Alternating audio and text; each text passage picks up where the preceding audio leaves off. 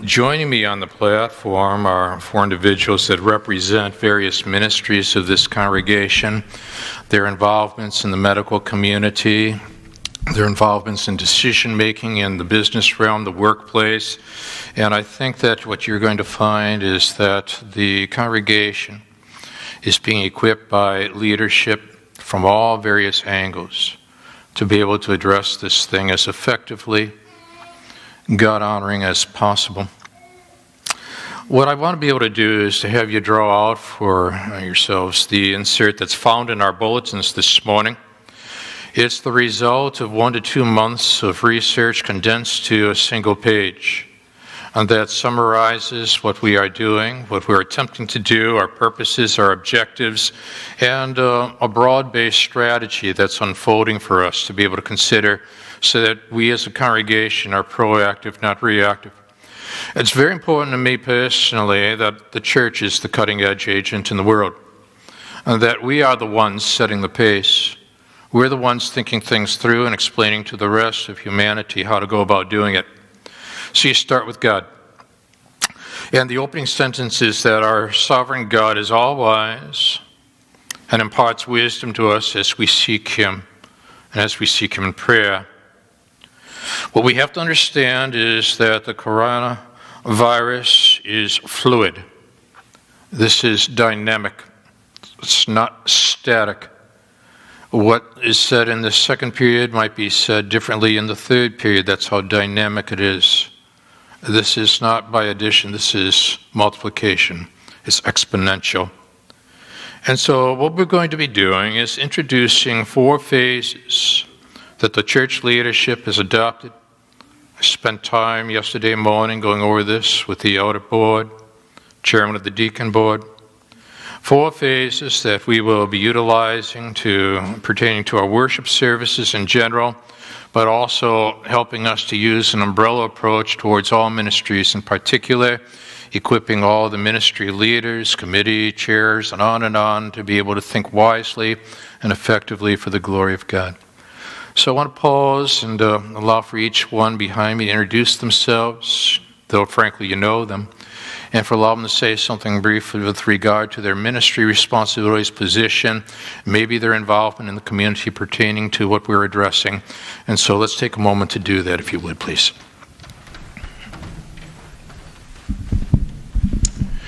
Good morning. My name is Dean Becker, and I currently serve here at the church as the deacon board chairman. Outside of work, I work in healthcare management for Ascension Medical Group. I'm Christy Alberg. I'm the Faith Community Nurse Coordinator. I work very closely with our FCN volunteer nurses, and at any time, but especially now, we seek to educate, provide guidance, offer support and comfort at this time. Hi, I'm Jeffrey Knack. I am the Elder Chair. So I'm here representing the Elder Board this morning, and obviously we've been involved in the plan that we've come up with for going forward. Hi, I'm Jeff Lyons, Family Practice Doc, Elder, and also involved with the FCN Committee. Thank you so much. We'll be turning back to these individuals in just a moment because after I'm done sharing briefly with them, if they have any recommendations, any counsel, words of wisdom that they'd like to impart to us collectively as well as individually, we want to take that to heart. I've been in communication with pastors of churches over 1,000 in terms of their 1,000+ constituency, which ours is as well, attempting to be able to discern the best ways and strategies to stay proactive rather than reactive and to handle the matters that are at hand. There are 4 phases I want you to see that's found in your insert this morning. It's not to say that these are static either. By a certain point today, we could have shifted from 1 to 2 or to 3 different phases in the midst of what you see. But what you see is that our phase 1 approach going into this weekend was to encourage those who are at risk to stay home, those that have underlying medical conditions, respiratory ailments, those in the latter part of their years, that sort of thing. But then phase 2 in leadership strategic planning is to encourage everyone to stay home, but then to give freedom for those who desire to gather for worship to do so, not wanting to restrict those. Phase 3 is to close this campus. Close the campus with the exception of technology and worship personnel, and then offer worship services via live stream to our home settings. Pastor Aaron Brown is the pastor of contemporary worship and technology. Gifted man Sean Young, we can work together with these various individuals so that we can put together a team approach so that the live stream is highly impactful.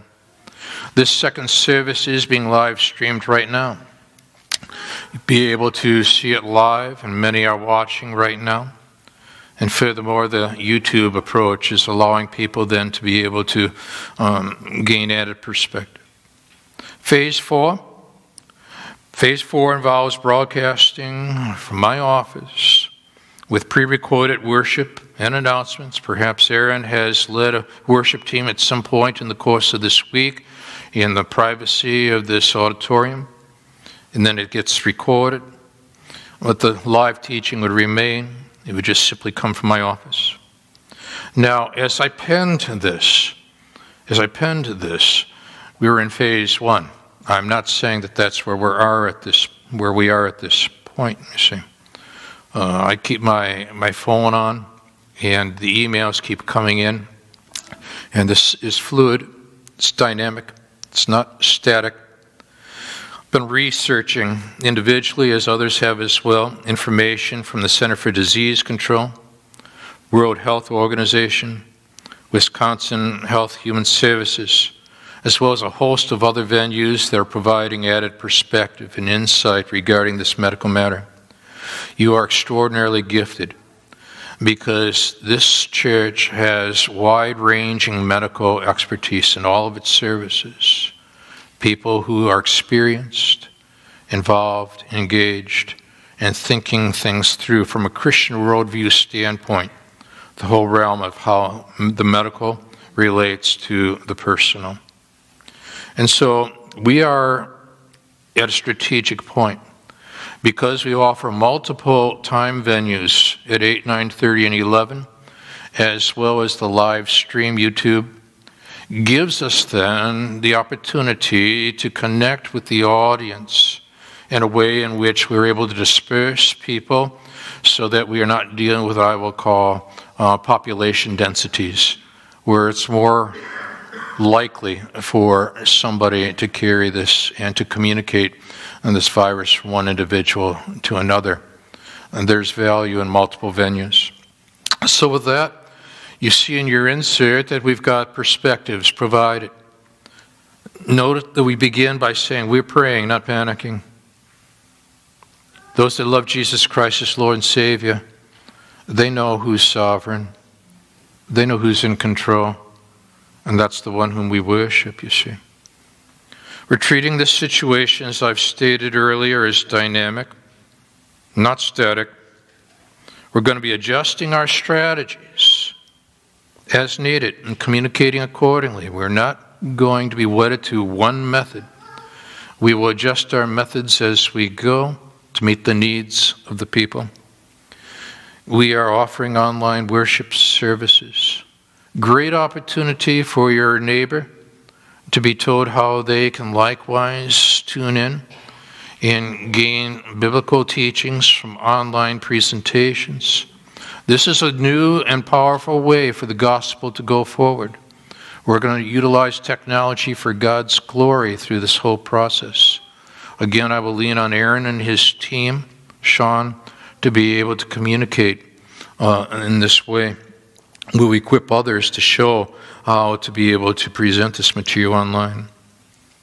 We're going to encourage those who are feeling sick, appear symptomatic, to remain at home. And I would challenge those who view themselves as less vulnerable to find ways to minister to those who are more vulnerable. Ask, how can I go grocery shopping for you? Get the grocery list, come back, And then talk about Jesus if the opportunity presents, neighbor, extended family, and so on. We're honing and in developing our cleaning processes. We have ways of greeting one another and expressing our love without necessarily having to do so physically, such as shaking hands. We're going to continue to emphasize in this time period online giving. Do not want any of the ministries to be hampered. So often when Wall Street goes south, and oftentimes there's a ripple effect and affects the churches and the ministries locally, regionally, globally. But we don't want to impact the ministries. We don't want to impact the staff. We don't want to impact the missionaries abroad. While the coronavirus might go forth, we want the gospel to go forth, you see. So we're going to encourage and enhance online giving. Christy has gone out of her way in prior weeks through the bulletin to be able to explain good hygiene strategies so that we're proactive, not reactive. We're going to be constantly evaluating our ministry activities. We're going to be monitoring the health needs of this community internally and externally, so we're making certain that the vulnerable are being properly cared for. And we're going to make necessary adjustments, even matters of the physical, such as our handling of communion, so that that's done in a way that ministers to one and all. So I'm going to ask the team behind me if they have any further recommendations, words of wisdom, counsel they'd like to provide before I wrap up. Well, I can start. Let me just give you some facts, perhaps. You wonder if there's only 2 or 3 people in our county, why are we concerned? You might wonder if there's 3,000 in the country only, why be concerned? The problem is that it's a novel virus, there's no protection for it, it's likely going to hit 40 to 70% of us.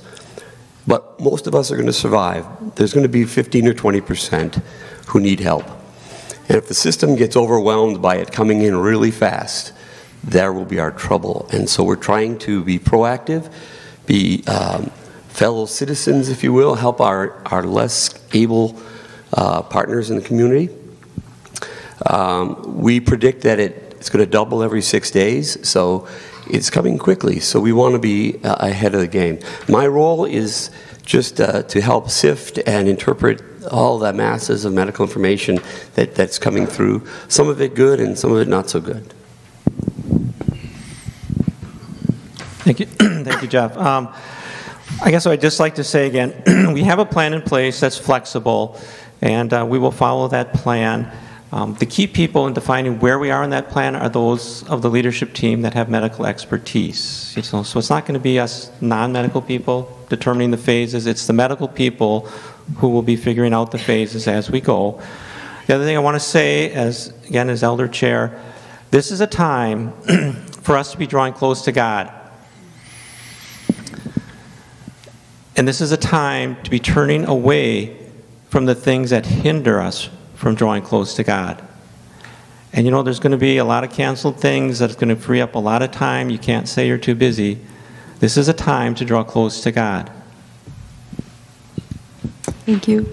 The FCN team wants to continue to be available for questions, for comfort, for guidance, and thinking about what Jeff said and the very fluid situation that it is, I think that the focus might not be so much on reducing exposure as it is containing, because the exposure is already here. So we want to work on containing the virus. Yeah, I think that's all I have. I do want to announce that the toilet paper fundraiser to benefit FCN will be postponed. Stay vigilant and take precautions, but also don't lose your sense of humor. Okay, that'll be a tough act to follow. I think I have 2 points. The first one has to do with communication. Going forward, pay attention to your emails and to our website. There will be information coming out, where we are, what phases we're in, how your ministry will function, meet, how you'll organize things will all probably go towards an electronic medium. The second is some explanation on why are we doing all this. Why is the country so involved in canceling events? And it has to do with the percentage of people that are going to get seriously ill. If there are too many of them at one time, the healthcare system is not going to be able to handle it. Not trying to be an alarmist, just dealing with reality. And that's why there's so much emphasis on the isolation, the cancellation, and the spread apart so that the virus is slowed down, that the spread is slowed down. That's the whole goal right now, slow it down. For me, I just want to encourage you to bring the love. You can do that in a lot of different ways, but I would just say if you subscribe to the YouTube link so that you know where that's at, and you have loved ones in the church and you know they can't get here, then you're sending that link to them, and you're making sure that they know how to get access to the church worship services. Gary's already shared, man, when you go shopping, when you go do your life, you notice your neighbor, do the extra thing. Have a little time at the end of your shopping experience to look around and see who needs help. The mom who's got the baby, who just the idea of going back or bringing the cart back or whatever, you can be a help, or you can literally go to the store for your neighbor who's afraid to go out. Also, I've had several people say to me, there's a lot of stress that's going to be put on hourly workers whose jobs might be impacted by this. And I'm going to be talking with our deacons about if you would like to give to help folks in the church who have an hourly worker wage gap in their life because of the coronavirus, then our deacon staff will try to be judicious in the way that we would handle any gifts that would be given for that reason. We'll be communicating about that. Thank you, John. So I'll have you read the conclusion that's found here. But I'd like to go to the Lord in prayer, and let's bring this before God, individually, locally, nationally, globally, and at the appropriate moment I'll close.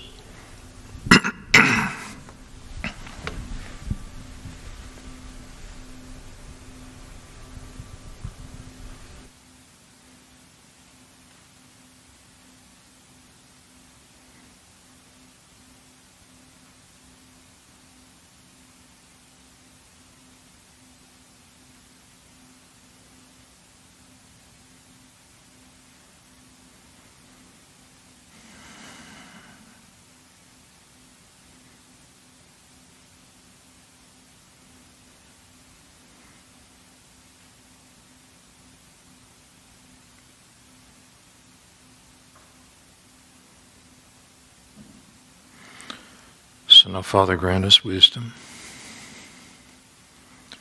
Wisdom to the executive, legislative, judicial branches. Wisdom to the governors. Wisdom, Father, to mayors. Decisions that are being made across the nation. Fluid virus, a fluid nation where people travel from point A to point B, taking possibly the virus with them. So, Father, what we need to do is to be extraordinarily wise.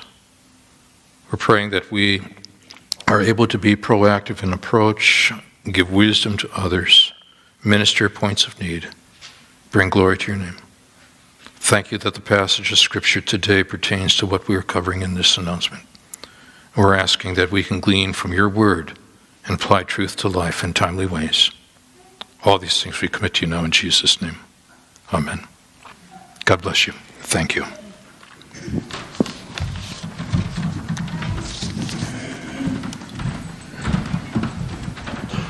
As we prepare to give our offering, here's what's going to happen. The ushers are going to come, and they're going to walk down the aisles and kind of hold out the plate, but we're not going to pass the plates this morning. So if you can bring your gift to the end of the aisle, that's great. If you can't, you can place it in the box right here by that's attached to the sound booth on your way out this morning.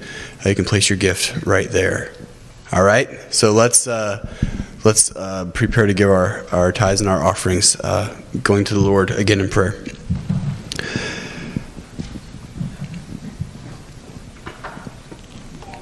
God, we trust you. God, and we pray now for protection, for peace. Lord, that we would use this opportunity to love our neighbor.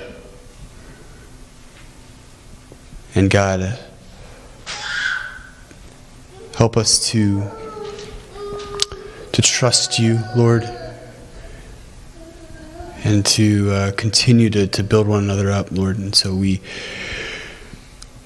pray for the Mudinis, God, and we think of them, Lord. Protect them. Equip them, Lord, as Abraham trains other pastors, God. God, we think and we dwell on what you're doing around the globe this morning and today and this week. Your kingdom never stops and is even accelerated by peculiar things such as this. So we thank you, God. We trust you. In Jesus' name, amen.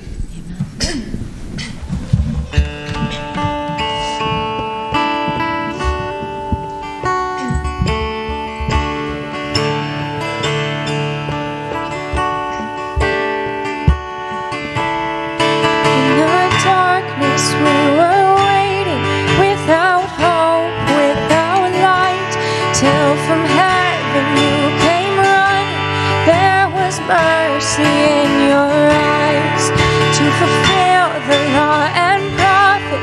To a virgin came the word from a throne of endless glory to a cradle in the dirt.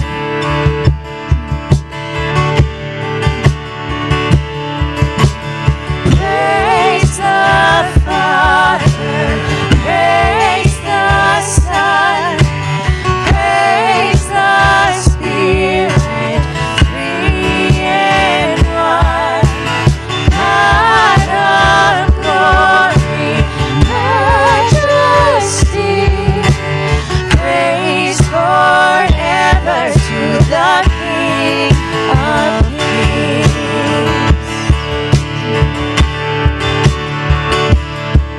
To reveal the kingdom coming and to reconcile the lost, to redeem the whole creation. You did not despise the cross, for even in your suffering you saw to the other side, knowing this was our salvation. Jesus, for our sake you died.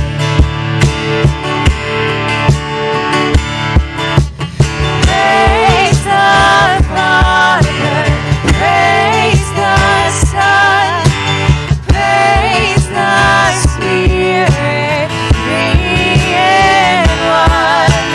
God of glory, majesty, praise forever to the King of Kings.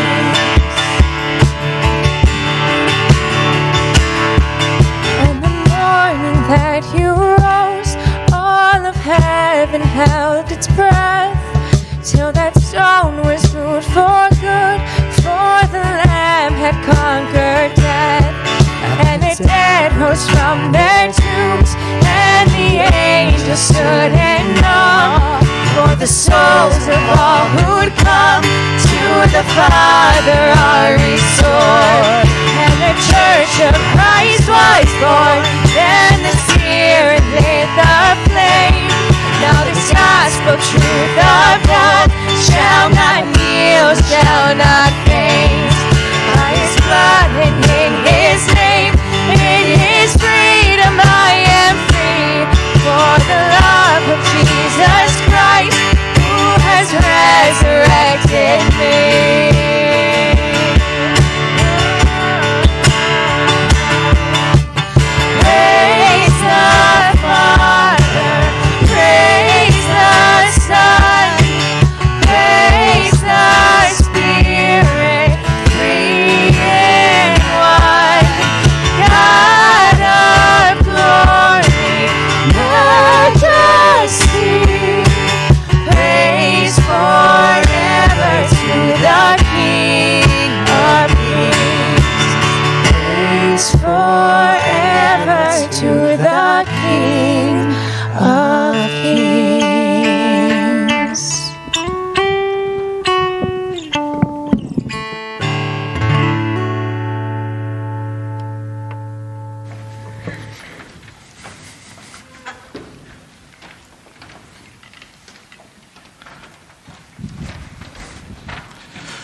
And thank you so much. I'd love for you now to take your Bibles. We're turning in our Bibles to Acts chapter 9, verse 32 through 35. Those that are viewing us through live stream, welcome as well now. And love for you likewise to take your Bible and turn there. As we're going to continue in our series in the book of Acts, and we're today in chapter 9, beginning in verse 32. And while we're going to cover down through verse 43 in these moments that gives us, we're going to read verse 32 down through verse 35. And here now, what you find are these words. Now, as Peter went here and there, among them all, he came down also to the saints who lived at Lydda. And there he found a man named Aeneas, bedridden for 8 years, who was paralyzed. And Peter said to him, Aeneas, Jesus Christ heals you. Rise and make your bed. And immediately he rose. And all the residents of Lydda and Sharon saw him. And mark this now, they turned to the Lord. So we're going to be looking at these verses and more, and we're going to be exploring how Peter was used by God to minister in what I will call heightened health concerns for the glory of God. Let's look to the Lord in prayer. And so, Father, now what we're asking is you give us extraordinary wisdom this morning. It's not an accident, it's an appointment with these verses that they would deal with health-related matters. There are biblical principles now that unfold in front of our very eyes that need to be understood and applied to the situations and contexts we find ourselves in. So, Father, these moments to come, we pray now that you would warm these hearts, that you would engage these minds, that you would shape these wills. So again now, Father, we've come here to see Jesus, him only. And praying these things again now, in Jesus' name. Amen. And traveling these past days from Arizona to O'Hare Airport in Chicago and then upwards into Wisconsin, you could sense that the mood was shifting in the airports. People were gathered together at television monitors. They were paying careful attention to what was being stated in various settings. As the vice president and then the president were standing in front of people, and as they were standing in front of people, what they were doing is they were allowing for a group of medical specialists to stand just behind them and one by one to address the issues of the hour. Normally, in these airports, you'll notice that there is this heightened sense of busyness and there's a loudness to these settings. But what stood out to me was that there was a subdued spirit, and there were large gatherings of people that were hovering around monitors, screens, trying to absorb everything that was being communicated regarding the coronavirus and what was unfolding not only regionally but nationally and frankly globally. And as I watched, I sensed that among the people in the various airports, there's what you and I might describe as heightened health concerns for themselves, for loved ones, where they became increasingly conscious of their surroundings, of who to touch, what to touch, how close to get to another individual, and so on and so forth. Which was fascinating because we're dealing with a passage this morning that I think addresses these issues and allows us to develop principles for living timeless truths for changing times.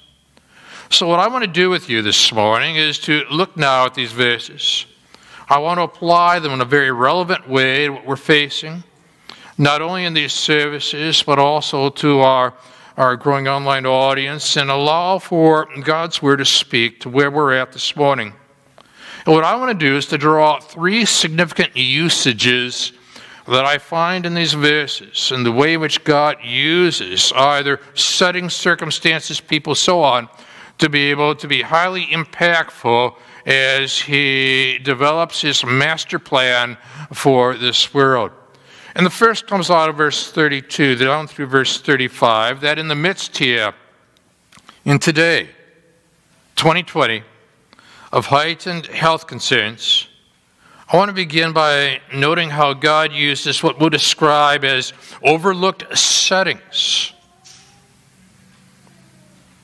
to advance His purposes. Now, you begin in verse 32 with me, don't you? And in verse 32, Peter has had the opportunity to see how the gospel has been going forward. It's been going forward because of persecution. The greater the heat, the greater the expansion. And so the gospel is going out because of the severity of the situation. God will oftentimes use what I will call the severity of situations for the gospel to spread.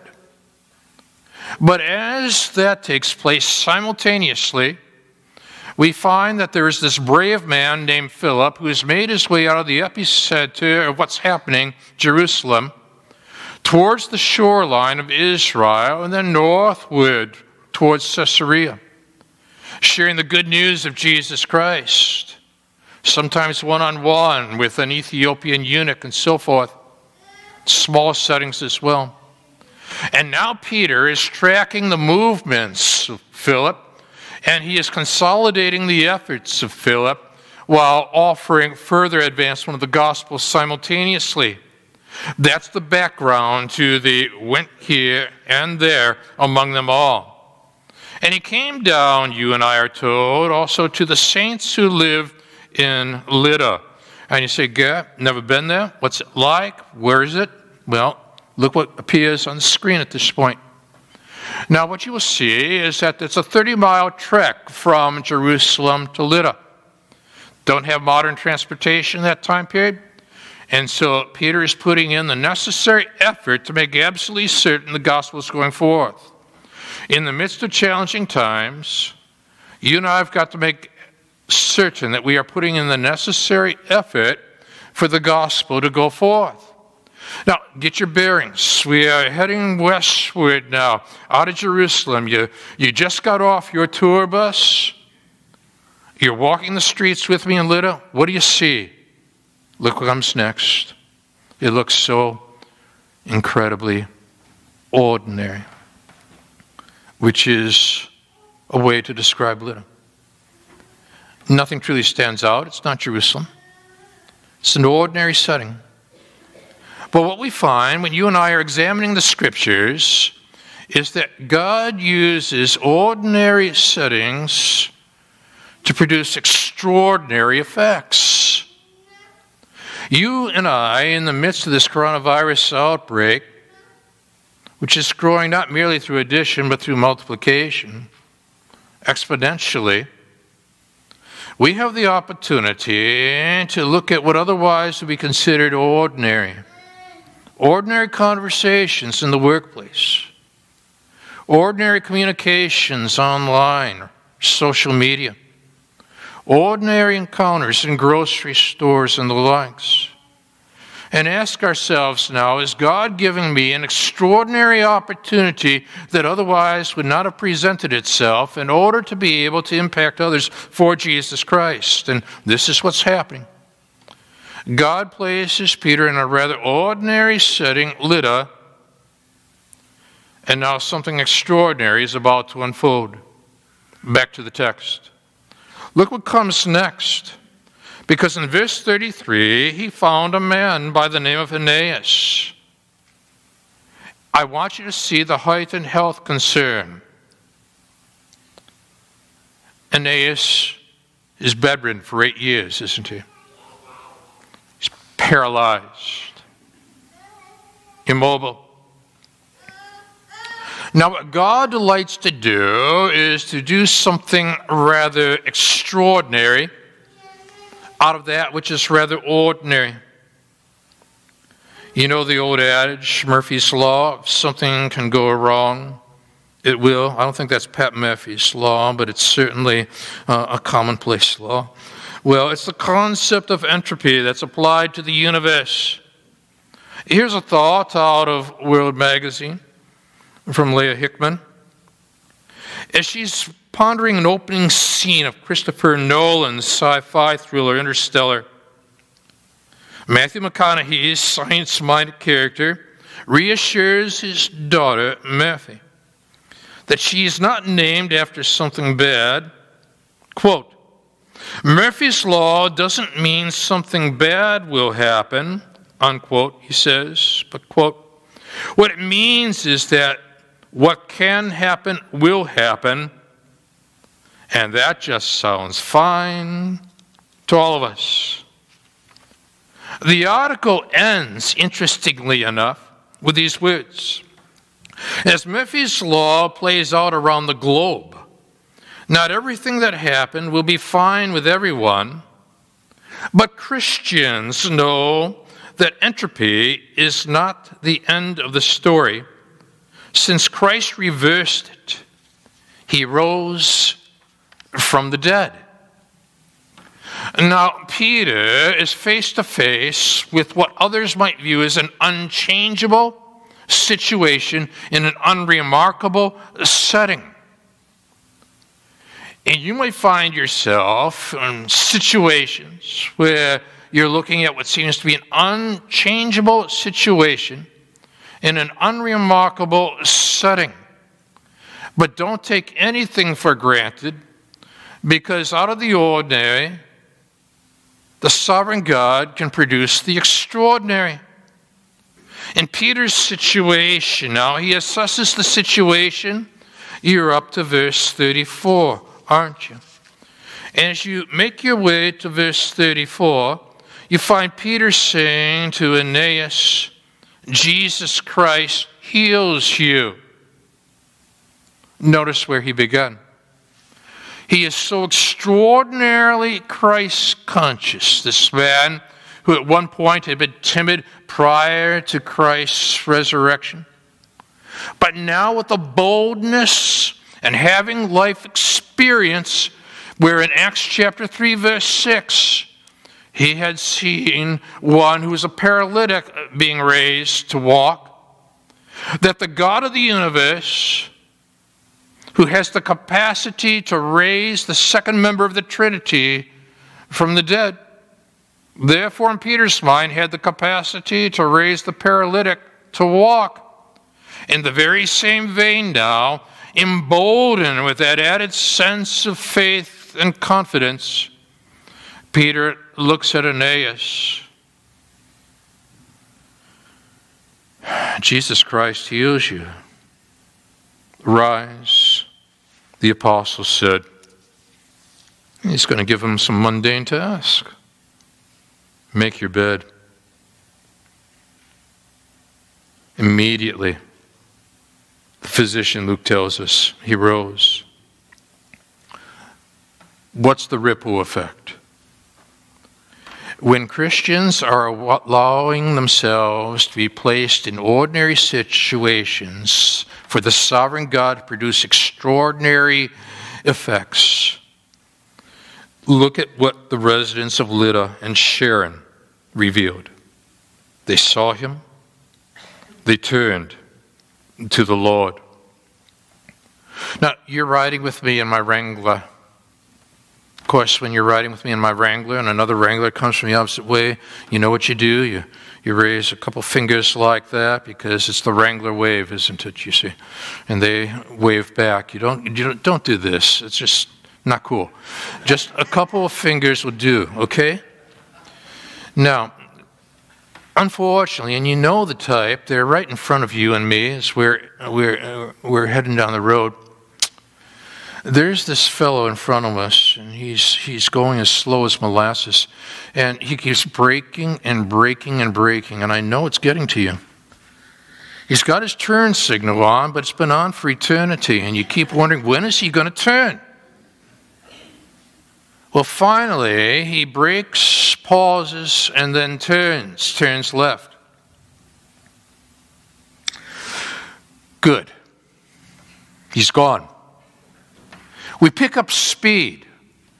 There's a guy in front of us, and he has picked up speed, and he is moving.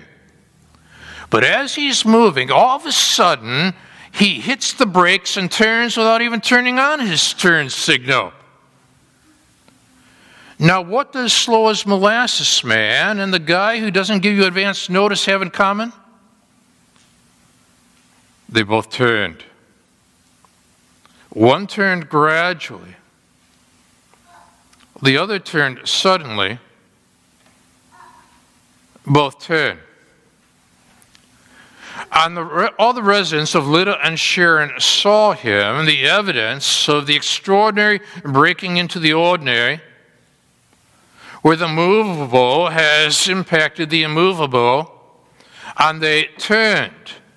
Epistrepho, the Greek word, a word which is used by the physician Luke in the book of Acts strategically for something dramatic that is occurring. There is a turning of the tide, so to speak, here. They are turning in their mindset, turning their wills, turning their sense of life direction. They're reorienting themselves in the direction that God would have them to go. They turn to the Lord. Now, some of the people that you're trafficking with, well, they are going to be going slow. And they're going to be hitting the brakes again and again and again with the gospel. Others are going to turn so dramatically that they didn't even turn on the signal. But the reality is there's going to be various types of turners, and you are being used by God for the sake of producing a turn. Even in the midst of the coronavirus culture, where people now are going to say, now what do I do in light of what I'm experiencing, the fears that I'm addressing, and you give them the good news of Jesus like the Moravians did. They went to Greenland, unable to have any impact the first year upon that setting. But then an epidemic of smallpox seized the landscape. Writer tells us that multitudes were prostrated. Missionaries, medical missionaries in particular, but missionaries in general, went about them, ministering to their bodies and souls in Christ's name. And after that, the way was clear. And the people said, you have nursed us in our sickness. You've cared for us in distress. You've buried our dead. Now tell us about Jesus. Do you see the opportunity now that this cutting-edge church has? Multiple services online, highly staffed in all services with wise, gifted medical personnel. In the midst of heightened health concerns, God uses overlooked settings to advance His purposes. Ask yourself now, what have I previously overlooked, where God is giving me a new and fresh opportunity to impact for Jesus? You're on then. You're on to the second usage. Because beginning in verse 36, what I want to draw out for us now is that, second of all, in the midst of heightened health concerns, God not only utilizes overlooked settings, but second of all, unexpected events to advance His purposes. Now, what that means then is that we're going to have to get our bearings again, because Peter's not going to stay in Lydda. Going to make his way onward towards the coastline Joppa. Disciple there named Tabitha. That's a Semitic name. Simultaneously, her name Dorcas, Greek name. And she's full of good works and acts of charity. So you're back on the tour bus with Peter, and we're making our way now from Lydda to Joppa. You know what's interesting? That is part of the larger setting of Tel Aviv, Jaffa, where David Ben-Gurion Airport is. Flights continuously coming in. But you know what else is interesting about Joppa, also known as Jaffa? That was the point of departure for Jonah, who, when wanting to escape God and God's will, looked for a way to be able to run away from Nineveh and head westward via the waters of the Mediterranean. His will, not God's will. You ever tried to substitute your will for God's will?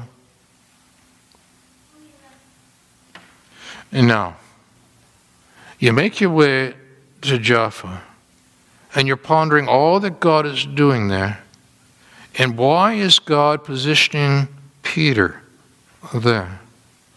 But then ask yourself, and regarding my work situation, or regarding my neighborhood, regarding where I live at this time in my life, why have you positioned me here? Take a look at the next scene. It's a picture of the harbor of Jaffa. It would have been the place where Jonah would have been purchasing his ticket to leave, you see. I stood there. Beautiful situation. Walked up and down the streets. You're with me. We're thinking biblically, geographically, the way the sovereign God positions people in various settings, strategies begin to unfold. What's God doing? And of course, there's the novelty of it all while you're in Jaffa with me. Look at the next picture. This is a restaurant. You say, what's so significant about the restaurant, Gare? You know, the restaurant is serviced by blind waiters and waitresses.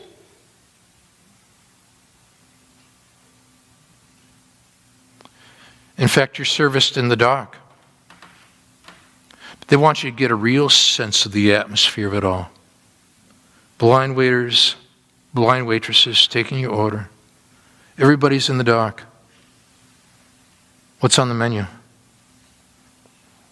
My hunch is seafood.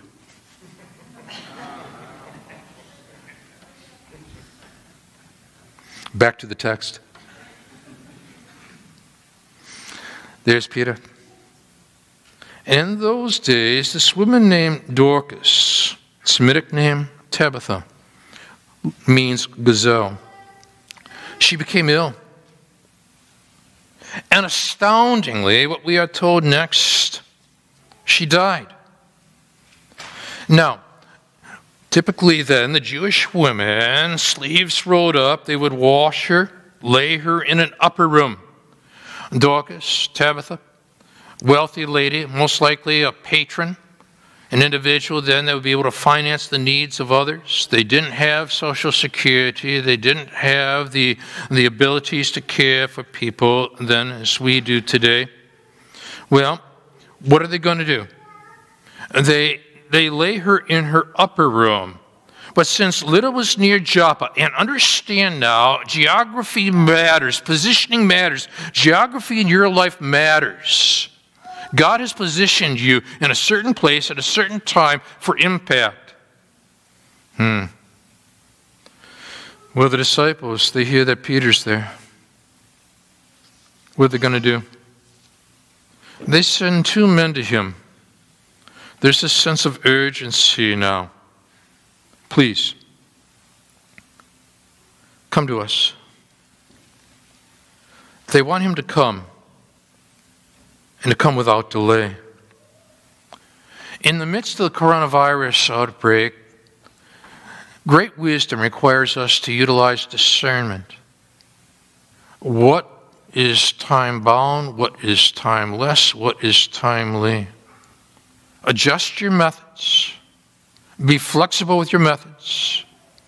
And where you sense an urgency, maybe it is simply due because somebody is overwhelmed with a sense of fear, the subjective side of things. You might be able to minister to mind, body, and soul by discerning whether the Holy Spirit is giving you that sense that the pulse is saying, go. This might not merely be an urgency of the emotions, but the emergency of the gospel and urgency of emergency. Please come to us. Come to us without delay. Have you ever decided in life, once and for all, that the delays of life might be the designs of life, but furthermore, when somebody comes along and says, don't delay, that might also be part of the design? Are you prepared to be flexible when it comes to the way in which the design of life unfolds for your life? No. You're examining the text. You're up to verse 39, aren't you? And so in verse 39, you and I are told Peter rose, and he went with them. And when he arrived, they took him to the upper room. And when he gets to that upper room, here are the widows. And this is extraordinarily typical of the Middle East, as I've observed. The widows stood beside him. There's higher levels of intense expression of sorrow. So they're weeping. And to give evidence of the impact that this woman, who's obviously a Proverbs 31 woman, has had upon their lives, they're showing Peter tunics and other garments that Dorcas made while she was with them. Dorcas. Why not utilize the name Tabitha at this point? Because when you looked at the map, what you found was that Joppa is located next to the Mediterranean. It is a place where the Gentile population will be increasingly impacted. Luke utilizes now a Greek name. And as Luke utilizes a Greek name, he is basically saying to the overall global community, watch what comes next. Peter put them all outside.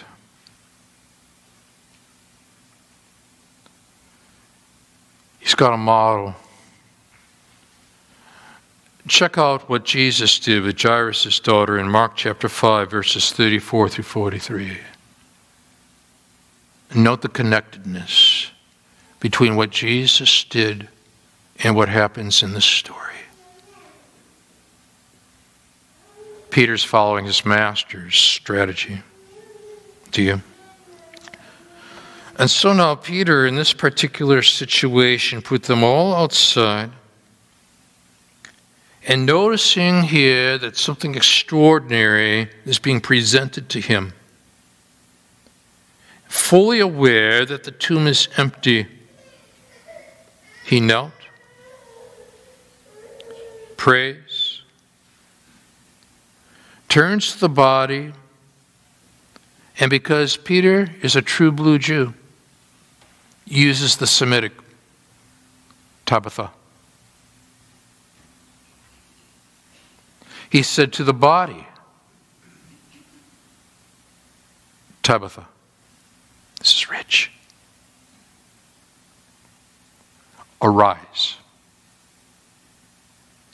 The very same Greek word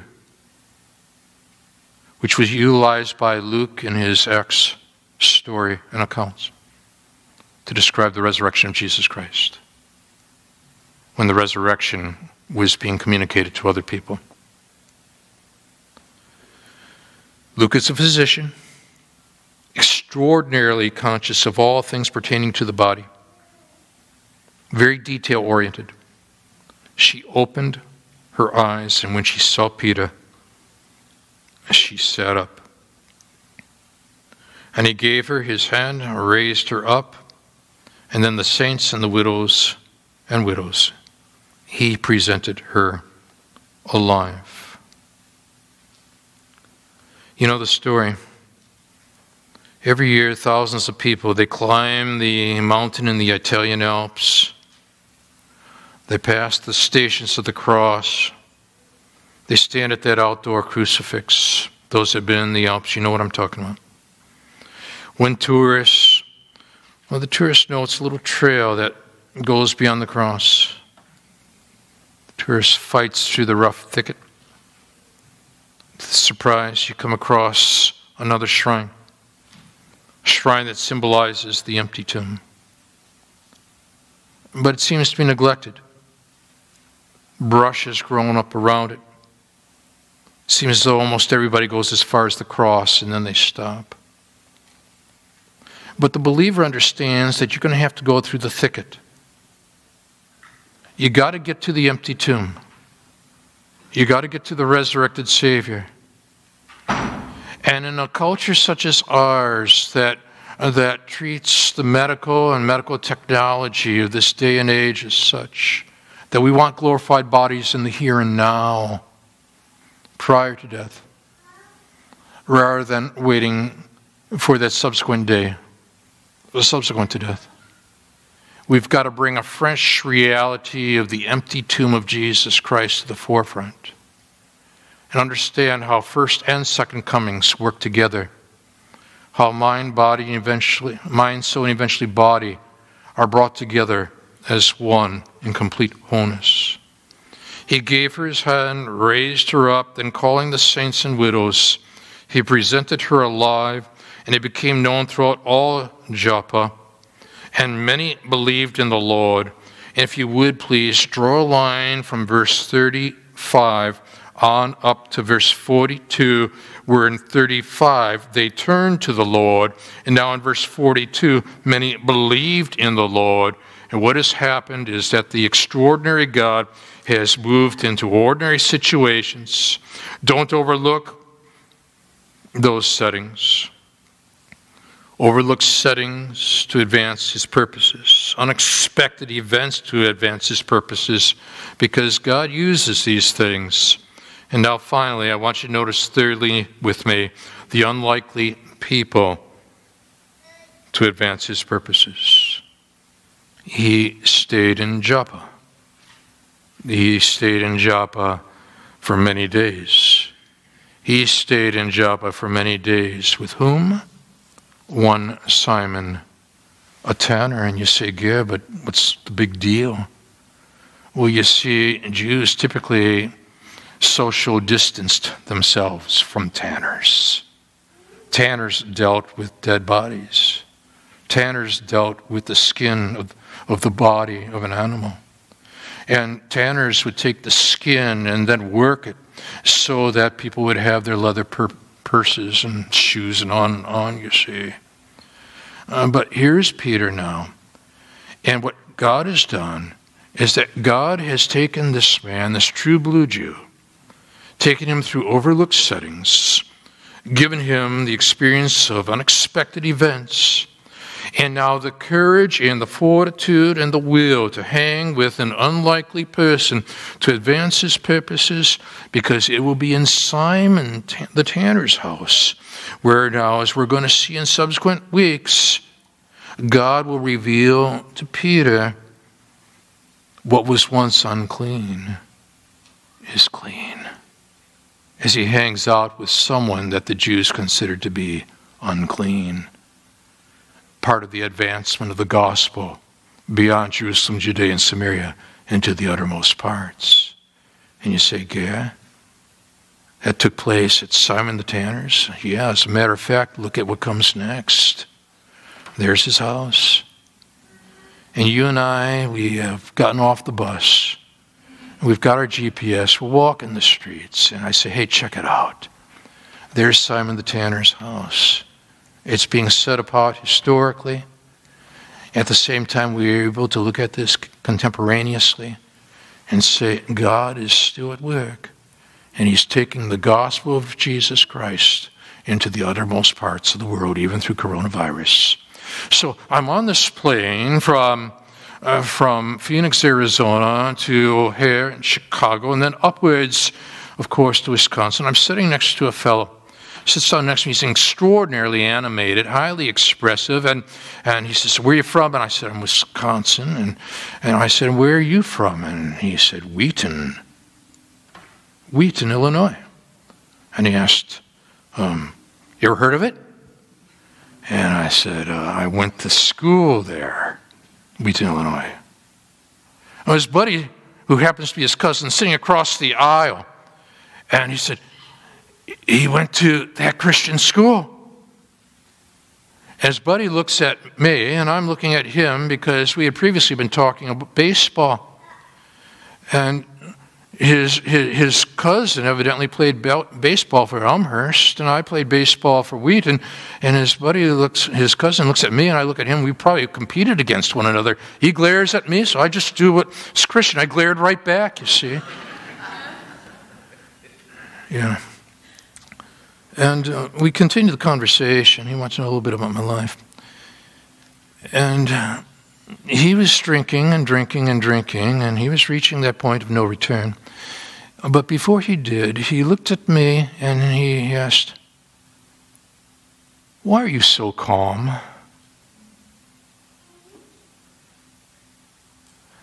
And then, before I could even say anything, he went, "Ah," and he pointed upward.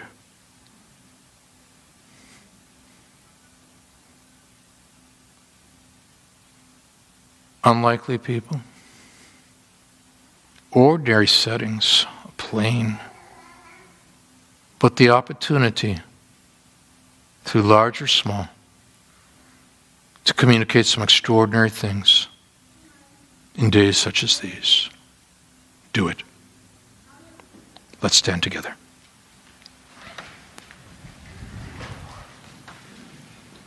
So, Father, for our congregation, live stream, for the congregation here in this second period, Lord, we're asking that you would speak to hearts. There are opportunities that are so readily overlooked. Help us to take another hard look. There's overlooked settings. There's unexpected events. There's unlikely people where God breaks in. You broke into that tomb, vacant. Peter had to look long and hard and adjust his sense of reality, that you are sovereign and you are in control. Bring peace to each mind and heart now. You are sovereign. You are in control. May we take all the opportunities available to us and get people to start pointing upward towards Jesus. We pray this in Jesus' name. Amen. God bless you.